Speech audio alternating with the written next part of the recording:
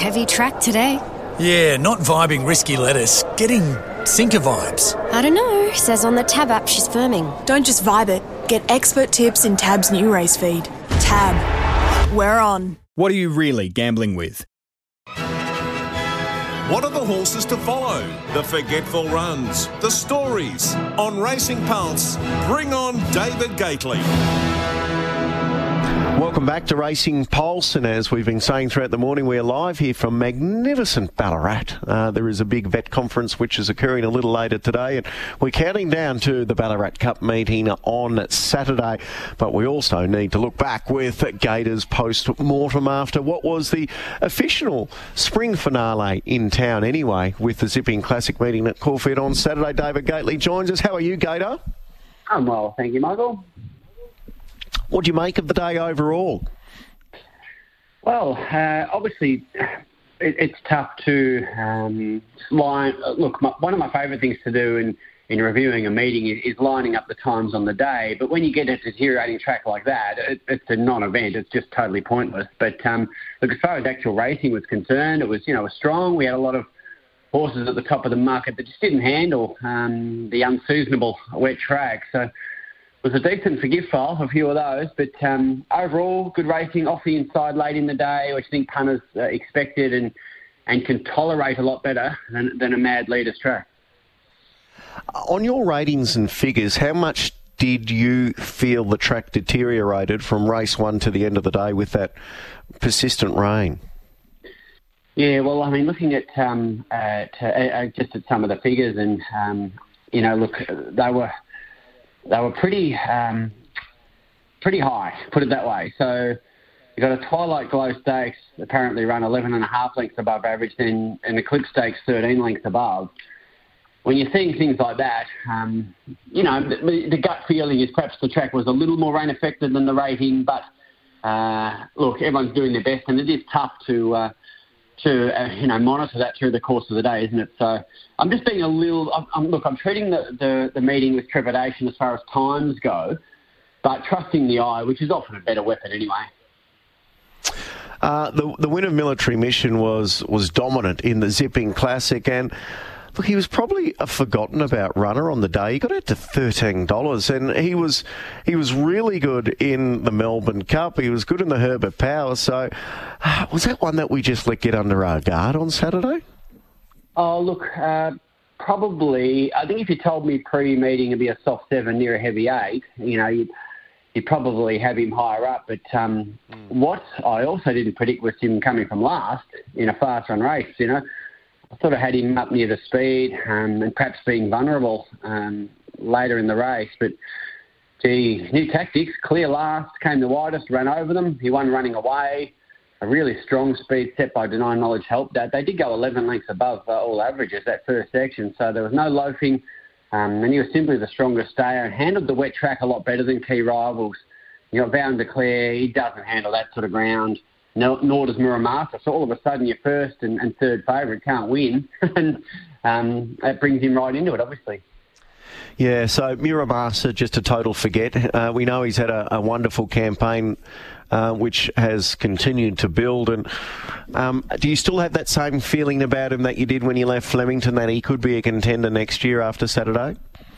Yeah, it depends on the race. Look, I'm not convinced he's a Melbourne Cup horse, but I think he's a really good second-level horse. And I've been a big fan all the way through. But I think you're looking at him being niggled along 1,200 from home, and you think he's just not handling it. And he didn't. So forget the run, go on the previous form is my advice. Yeah, and I think there was a post-race report that he had a little bit of IPH as well, so you can totally forgive that. What do we make of Duke de Sessa, where everyone pre-race was saying this is the track that's going to suit him? He certainly wasn't disgraced, but you would have thought maybe with those conditions he could have got closer than 3 lengths to the winner? Yeah, look, probably. He was the one that came for on the wet track, and I can see why. He's a good wet tracker, and he ran well in a Caulfield Cup, and it was competitive with Muramasa on the dry ground. But wet track is right in his wheelhouse. And what he did do was go forward and sit up handy on that strong speed. So I mentioned earlier that 11 lengths above average leaves them vulnerable near that speed for those sitting back and having softer runs. And he was only beaten narrowly for second. So, look, he hasn't gone poorly. He trashed everything else, but Military Mission was just too strong for him, sitting back off that speed and handled the ground as well as he did. So, look, he ran well, but just didn't win. Overall, how do you rate this year's Sandown Guineas? Is it again another one with a question mark because of the wet track, or do we believe the dominance that we saw of Sarasana?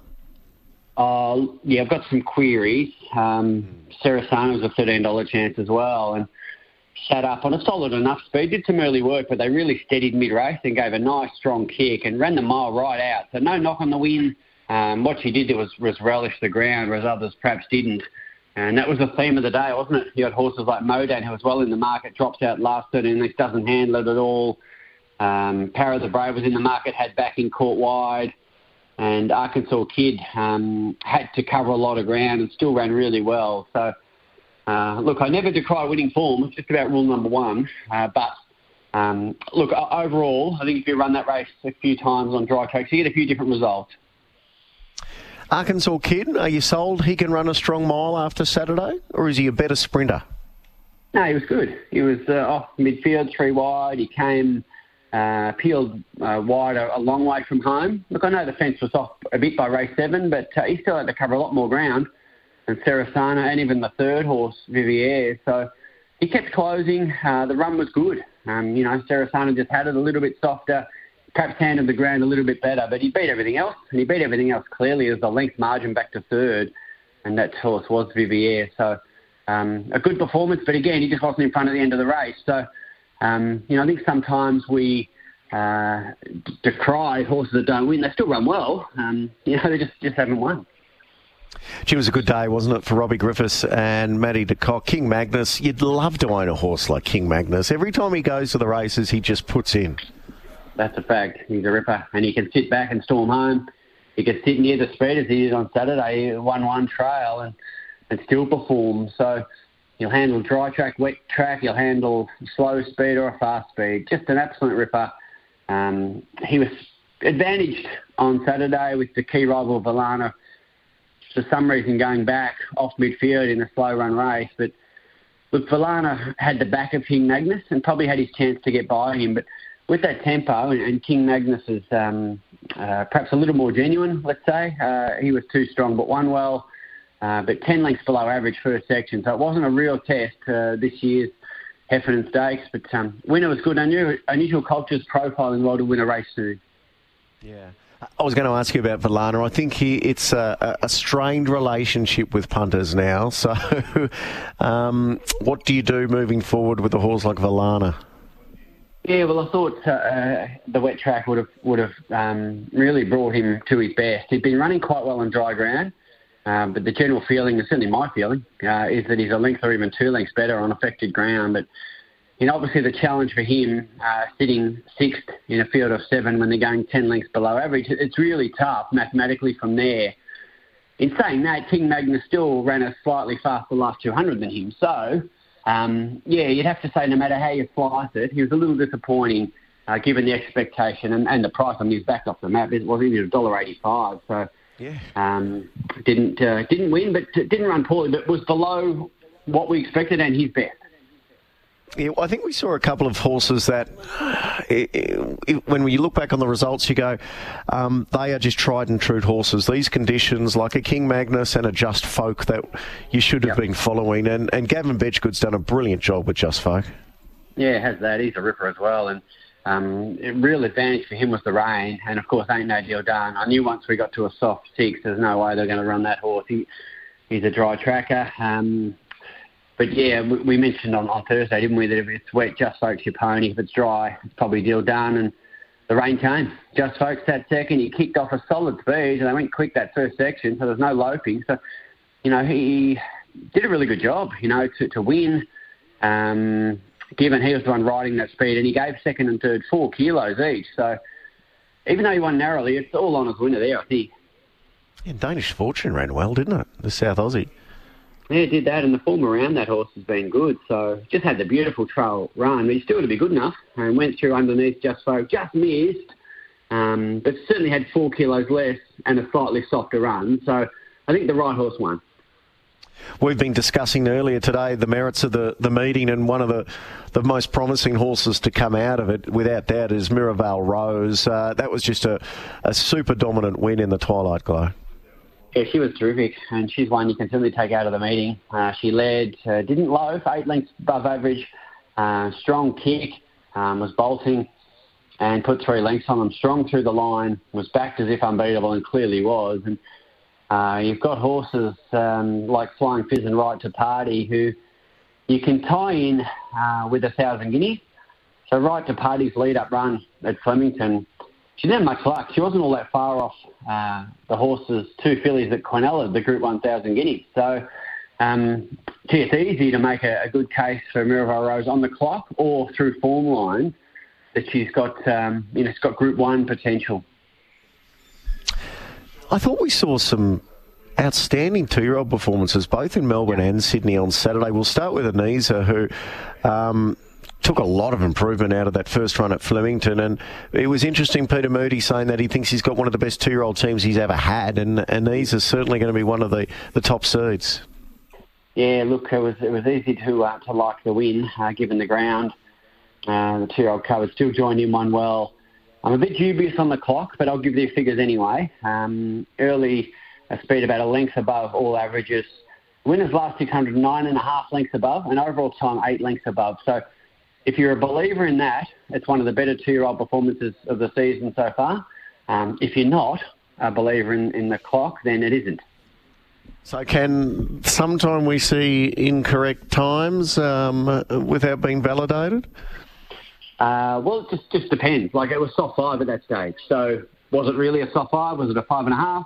Was it a 6 soon after that? I don't need to get into all of that. I'm just saying treat it with a little bit of caution, the clock on the day, that's all. And then in Sydney, Storm Boy was expected to deliver at $1.85, and I just love the strength of this galloper by Justify. Yeah, terrific win.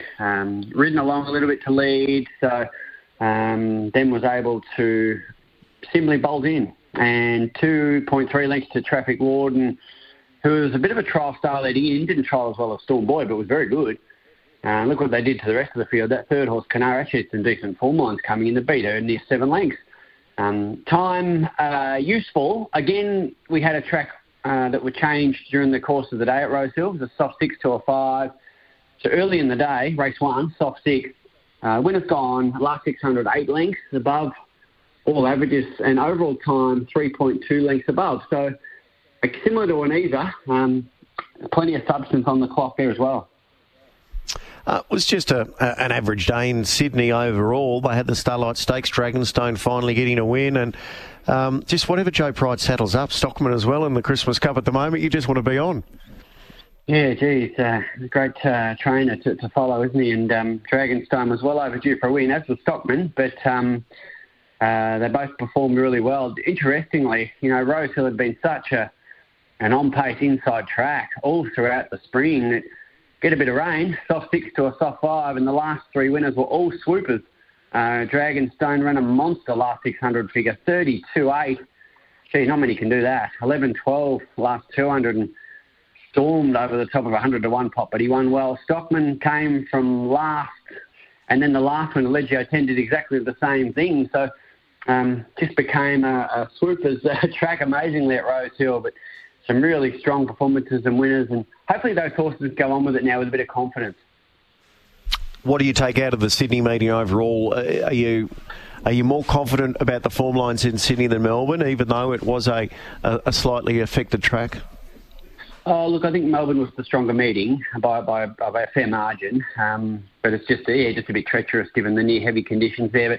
But certainly this time of year you don't see too many of those, do you? So how do we line that up next meeting? That's the challenge. But on the overall, ratings, no doubt the Corfu was the better meeting. But Rosehill, look, I love the Sydney racing, and when the track's playing like that, punters, get a chance to win. If every horse gets their chance, and that's what was happening at Rosehill.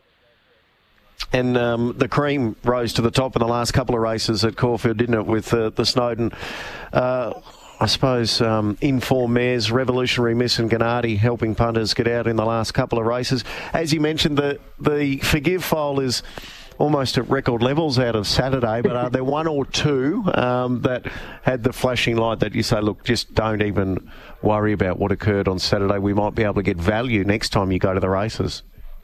Yeah, well, certainly horses like Jigsaw in that last race you referenced to the Gennady race. Lord of Sion was well liked in that last race, but found to be lame. I'm not convinced Wollumbai was in the best part of the track ever at all by race 9. She ran okay, was forgivable. Mirror Master touched on her, and obviously Vow Declare, but just, there's not much upside in the prep for those. And a few others like Modan, who are at the top of the market, just didn't handle it, so we have to live to fight another day there. And who are your major ones that you were most impressed with over the weekend?